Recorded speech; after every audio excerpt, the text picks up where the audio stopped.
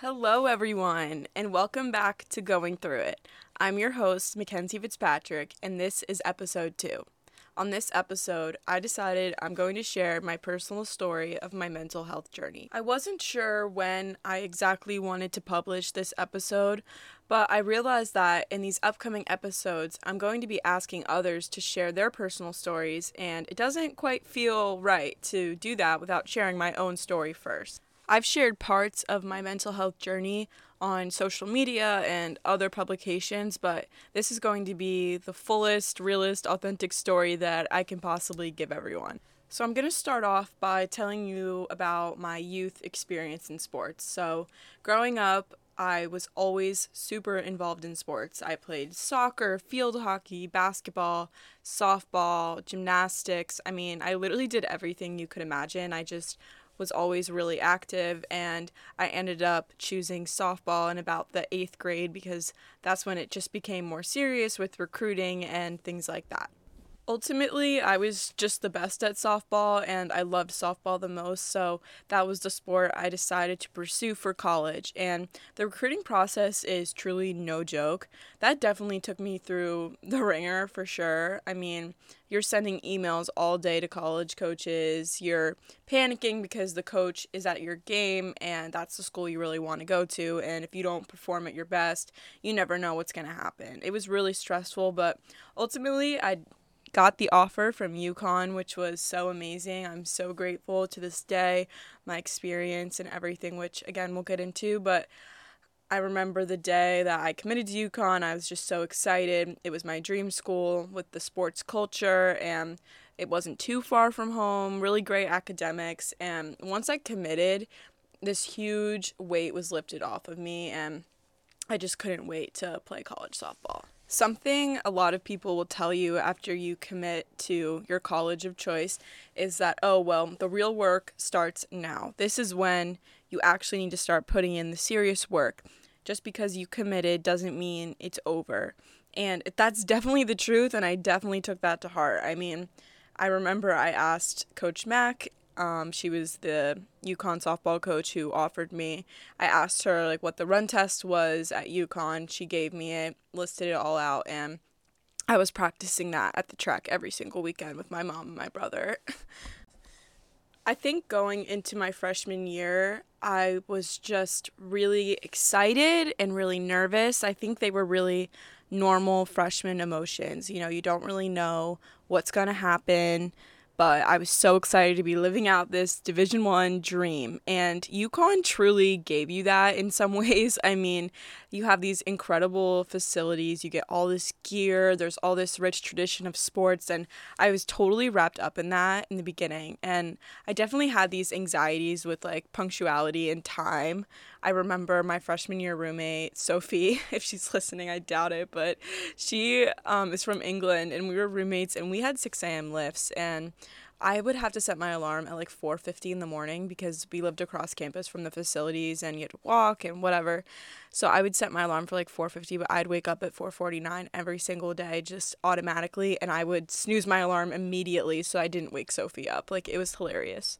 Freshman year was really just a whirlwind. You're adjusting to this new style of learning. I remember being so confused with the exam situation. In high school you get all of these different ways to boost your grade, but in college it's just 3 exams, a couple homeworks here and there. So there's just that adjustment period, there's learning this new schedule, and the one thing I really struggled with my freshman year was the lack of time in between activities. And I had to actually meet with our nutritionist, and Liz, she was the nutritionist at the time. She's amazing. I love her. She's now at Boston College, but she really helped me because I struggled with eating lunch because I just felt like I had no time to eat lunch because I was going right from class to the training room to practice to all these different things. And so she worked with me. We figured something out. I would put lunch meat and pretzels from the dining hall in a plastic baggie, and at least it was some sort of fuel. And that was a big adjustment. You're going from high school where it's really structured to college where you just have individuals, you have treatment times, you have classes, you have meetings with your academic advisor. It's a lot. And I didn't feel overwhelmed at the time. I mean, I did, but I loved it. I truly loved it. It was so much fun. I was meeting so many people. I was really enjoying myself. And I let that run for a while. I ended up getting injured in October of my freshman year. I tore my sartorius, which, if you don't know what that is, you should probably look up a picture because it's really confusing to explain. But it runs from like your hip across your quad and connects to the inner part of your knee. But yeah, I tore it up by my hip, and this was really difficult for me, I remember, because at first we didn't really know what it was. I was still trying to practice, and I would just be crying because my hip hurt so bad, and I would try my hardest to do everything that we were doing in lift, and I remember my sprint numbers were going down. I wasn't doing drills right. I was just really frustrated. And I remember there being one workout, we were just warming up and we were doing like A skips, and my hip hurt so bad I couldn't even lift my leg up, and I just was holding back tears, and our trainer Mo was just like, "Mac, if you're in pain, stop." And I just broke down in tears. It was just a crazy moment. Like, I just had enough, and that's when I finally got a doctor's appointment and they found a torn sartorius. After the doctor saw my hip injury, she ended up shutting me down for a while. I took a lot of time off. I was doing a lot of physical therapy and taking inflammation medicine, but at that point, I just was really focused on getting my hip right, and I wasn't putting this pressure on myself really to go out there and play because I knew I was injured. So going into the spring season, I was still out of a lot of drills and things, but we went into games and I would get some pinch hit at bats. I got a couple innings at first base, and it was okay. I was still in a lot of pain, but I was just enjoying my time, and then all of a sudden, COVID happens. As everyone knows, COVID sent all of us home for much longer than everyone intended, but with COVID, I was really able to reset, I think, and I got in to see a physical therapist eventually and got my hip right. I built a home gym in my garage. Me and my sister were going to the fields. I ended up playing in a summer league, and I was really enjoying myself. I was working with our nutritionist. We had these team Zooms, but I was really looking forward to sophomore year fall. My sophomore year is when everything really started going downhill for me. And I'm not exactly sure why, but there are a couple reasons which we'll get into. So, first, I wasn't feeling myself. And I would talk to our doctors, but mostly our athletic trainer, not really the doctors, and I would explain how I was feeling. I was feeling really lightheaded and dizzy all the time, really fatigued. I truly wasn't feeling myself, especially with our running and conditioning. So we would condition 2 times a week, every week, and every time I would have these like panic attacks because I just felt like I was going to pass out. I'd be leaning up on my teammates, and we still talk about that to this day, but I would be leaning up on them after workouts because I just felt like I was going to pass out. And every time I ate carbs, I felt really tired, and I just didn't feel right. I got blood work done and no diabetes, but once that happened, it was just kind of like, okay, well, this is all in my head, so I need to deal with this. Also, my sophomore year fall is when I started putting this immense amount of pressure on myself. And something that I remember just growing up and also through college is that I always had this achiever mentality. And I remember our team doing this personality trait quiz sort of thing with this company. And yeah, achiever was my number one quality, and number two was competitiveness. I was always striving for the highest. I was always expecting more of myself. I was never satisfied, and this created a really unhealthy relationship with softball, and I wasn't enjoying myself. We would be scrimmaging, and I remember I'd strike out looking, and I'd be really angry. And I do remember a coach saying, like, you're always mad at the strike zone, you're always mad at the umpires, things like that. But in reality, I was extremely mad at myself. I strike out looking, and I'm in my head yelling at myself, why didn't you swing? You suck. You don't deserve to be here. You need to prove yourself. And it was really, really unhealthy. And then at the same time, I'm not feeling good. So I was just putting this immense amount of pressure on myself to perform. And I did have a talk with my coaches. We would have these meetings in the fall, in the winter, in the spring, whatever. But in one of the meetings, we said, like, I just put all of my self-worth on softball and performance. And I remember crying just because it was so true. And I just never could verbalize what I was doing. But I truly valued my self-worth with softball. If I didn't perform good, then that means that reflected on my character, which isn't true, but that is the mentality that I had. So sophomore year, I go home for winter break with a new mindset, and I just wanted to prove myself to not only myself, but also my coaches. So I was working out my hardest. I was lifting my heaviest. Every day I was driving an hour to these batting cages with my sister. I just wanted to prove to everyone that I could do this. And so we go back to school, and the first week of school we have our run test. And I trained so hard for this run test over winter break. And mind you, I'm still not feeling like myself, but it's fine, this was all in my head, according to me. So our run test consisted of 16 reps, and I was on rep 6, so fairly early on, and I was actually feeling really good. And to be honest, I don't remember much, but I did pass out at rep 6, and I hit my head when I hit the ground, and whoever had already failed the run test was helping out with the trainer, and it took a while to get me to feel somewhat okay. And we walked me into the training room that was near where we were running the run test. And I remember the coaches were there, the trainers were there, and they're just trying to figure out what to do with me. I wasn't feeling good. I was shaking. I really couldn't feel my legs out well. And so they ultimately called an ambulance, and I went to the ER, where they just gave me a bag of fluids. They ran some tests, but all of the tests that they had came out pretty normal.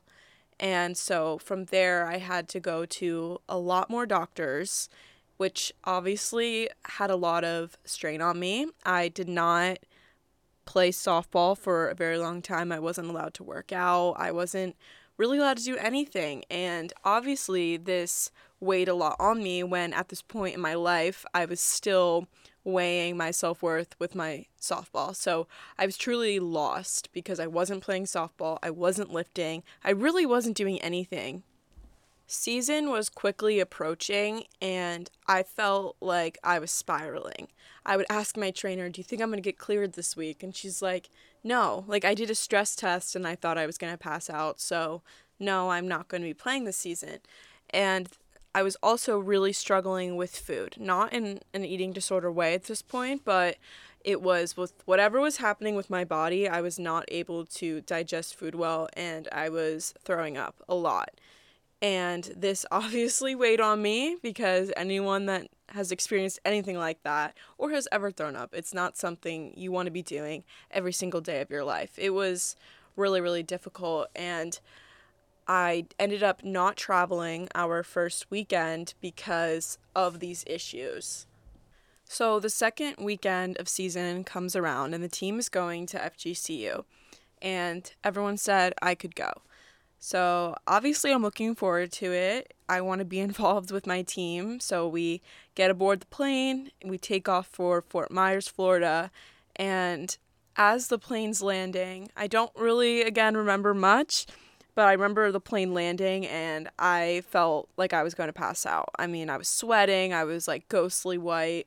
I couldn't really talk. Like, my coach was asking me where my bag was, and I couldn't really explain myself and verbalize what I wanted to say. So, yeah, it was really bad. I walked off the plane somehow and came to. But that was really hard. And then we had the whole weekend of games still. So I was taking it pretty easy. And then the flight home came around. And yeah, it was really, really scary. I could not see anything on this flight. I was having crazy chest pains. I could not walk. We had a layover and I had to be in a wheelchair in between the flights. It was terrifying. I was crying too because I just did not know what was happening to my body. And when the plane finally landed and I somehow got back to my dorm room, I slept for like 12 hours and woke up the next morning and I just could not believe what had just happened. So then obviously I was banned from ever traveling again until we figured out what was wrong with me. But this experience sped up a lot of my doctor's appointments. So at this point, the doctors are suspecting that I have POTS, which is postural orthostatic tachycardia syndrome. I had not a clue what POTS was until my doctor asked me just a few simple questions like, had I been seeing black when I stood up? And I was like, yeah, all the time. I mean, I don't know. And does my heart rate get up pretty high when I just stand up? And I was just like, yeah, actually, I don't know. So they end up scheduling me to get a tilt table test, which confirmed my POTS diagnosis. And the POTS diagnosis was somewhat of a relief because it finally explained what was happening to my body. And all throughout the fall, when I was really struggling with running and why I wasn't feeling my best, well, it was all because of this. It was all because of this disorder.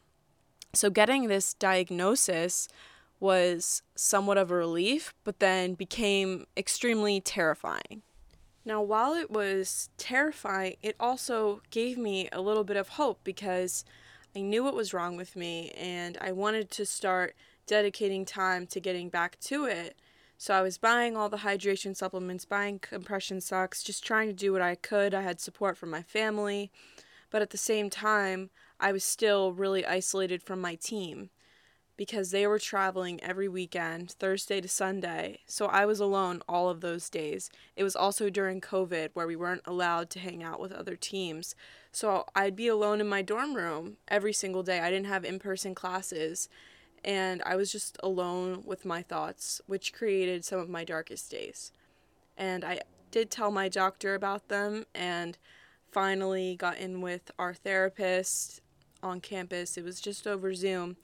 But it did start to help me a little bit. It took me a while to really open up and explain how bad things were, but I did start to talk to this therapist. Eventually, the semester ended, and the doctors and trainers and everyone decided to keep me on campus for the summer so that they could monitor me and I could continue with a return to sport program. And this return to sport program really is what gave me a lot of hope because it was structured in a way that I was easing back into softball, which ultimately gave me that end goal of playing softball again. But summer was when I ultimately was facing some of the darkest days of my life. I was never prepared for anything like that. Again, there really was nobody on campus. I was pretty much alone. I had a few teammates, but I really wasn't telling anyone what I was going through. And what had started with being so hopeful of a summer where I thought I would get to this end goal of playing softball turned really dark. This summer is when I really saw all of my mental health issues come to light. I was dealing with anxiety, depression, insomnia, and eventually an eating disorder. This eating disorder came out because I had lost a lot of weight from throwing up a lot of my food in the spring. So I then bought new clothes to fit me because I had lost so much weight that a lot of my pants were really baggy. So I bought new clothes, and then I was saying to myself, well, I cannot gain that weight back because I just spent all this money on new clothes. So I was starving myself, but I would then binge eat at night because I was starving. I was still lifting and practicing and doing all of those things. So between everything, I was really struggling. I would lay awake at night in my bed just staring at the ceiling. I'd sleep for a couple hours, maybe, and just dreading that I had to do everything all over again the next day. I would be in the locker room before weights and just crying in the bathroom and trying to make my eyes look normal again before I went into the weight room. It was some of the darkest days of my life, and I really didn't tell anyone except for my therapist and my psychiatrist. But at the end of summer, I ended up getting cleared fully to participate in softball, and this gave me this spark of hope that, well, I'm cleared now. I can play. I should be happy. And I was for a small moment, even though I was really struggling on the inside. I was able to mask it with this fact that I was able to play softball again. I then moved into an apartment with some really great roommates on the women's ice hockey team. They were so supportive, so awesome. I was just having such a great time. And then I would be in my room at night just thinking, how could I not be happy right now? I have amazing roommates. I have great friends. I'm cleared to play softball. This doesn't make sense. If I'm not happy now, how could I ever truly be happy? How could I ever be content in life? Something that I've learned is that depression really alters your brain and what your thoughts are. So even though right now I can tell myself, Mackenzie, you have so much family, you're a person outside of softball, back then my depression altered my thoughts and I was only able to see the dark side of things. So then I got to early October and I had truly reached my lowest point. I was depressed, I was anxious, I wasn't sleeping great, and I was just done. I did not want to do this anymore. I didn't want to have POTS for the rest of my life. I didn't want to try and play softball. I just felt like I was never going to be happy. And yes, I reached the ultimate lowest point. But I was saved, and I made myself throw up everything. I saw a doctor, and I was going to be okay. I'm not going to go into the full details of that night, but it was one of the scariest and most traumatic nights of my life. There's a lot to it, but ultimately I had a second chance. And my mom came up that weekend. We spent the weekend together, and I began seeing this new light of life. I started reading self-help books. I got back into therapy. I was adjusting my priorities in life. I was adjusting my inner circle, and I really was starting to feel like myself again. That's when I decided to share my story on Instagram. I remember it was the end of the semester of my junior year, and everyone was sharing their semester highlights in like a photo dump on Instagram. And I did the same thing because I was just like, this is a great trend. I want to highlight all of the amazing things that happened to me this semester. And then I realized, what about all of those people that didn't have an amazing semester? Kind of like myself. Like there's this one side of the semester where I had all these amazing friends and I had all these great experiences. And even one of my teammates was like, Mac, you just posted this dump and wow, you have like so many friends, which is so weird to say. By the way, that's just actually what she said. And I remember sitting there thinking, she doesn't even know everything I just went through this semester. And neither does anyone else on Instagram. And I decided to share my story to make others just feel less alone and realize that you're not alone. Other people are going through things and you can have these amazing moments, but then also experience the darkest times of your life. So I shared my story on Instagram and I actually deleted it within like 30 seconds of posting because I was so nervous about it. But within that 30 seconds it was posted, 2 people had DM'd me saying, thank you so much for sharing. I experienced something similar. And I felt like a coward for deleting it. And I was like, wait, 2 people have already said something that this post has benefited them. I'm posting it. So I posted it again so that everyone could see it.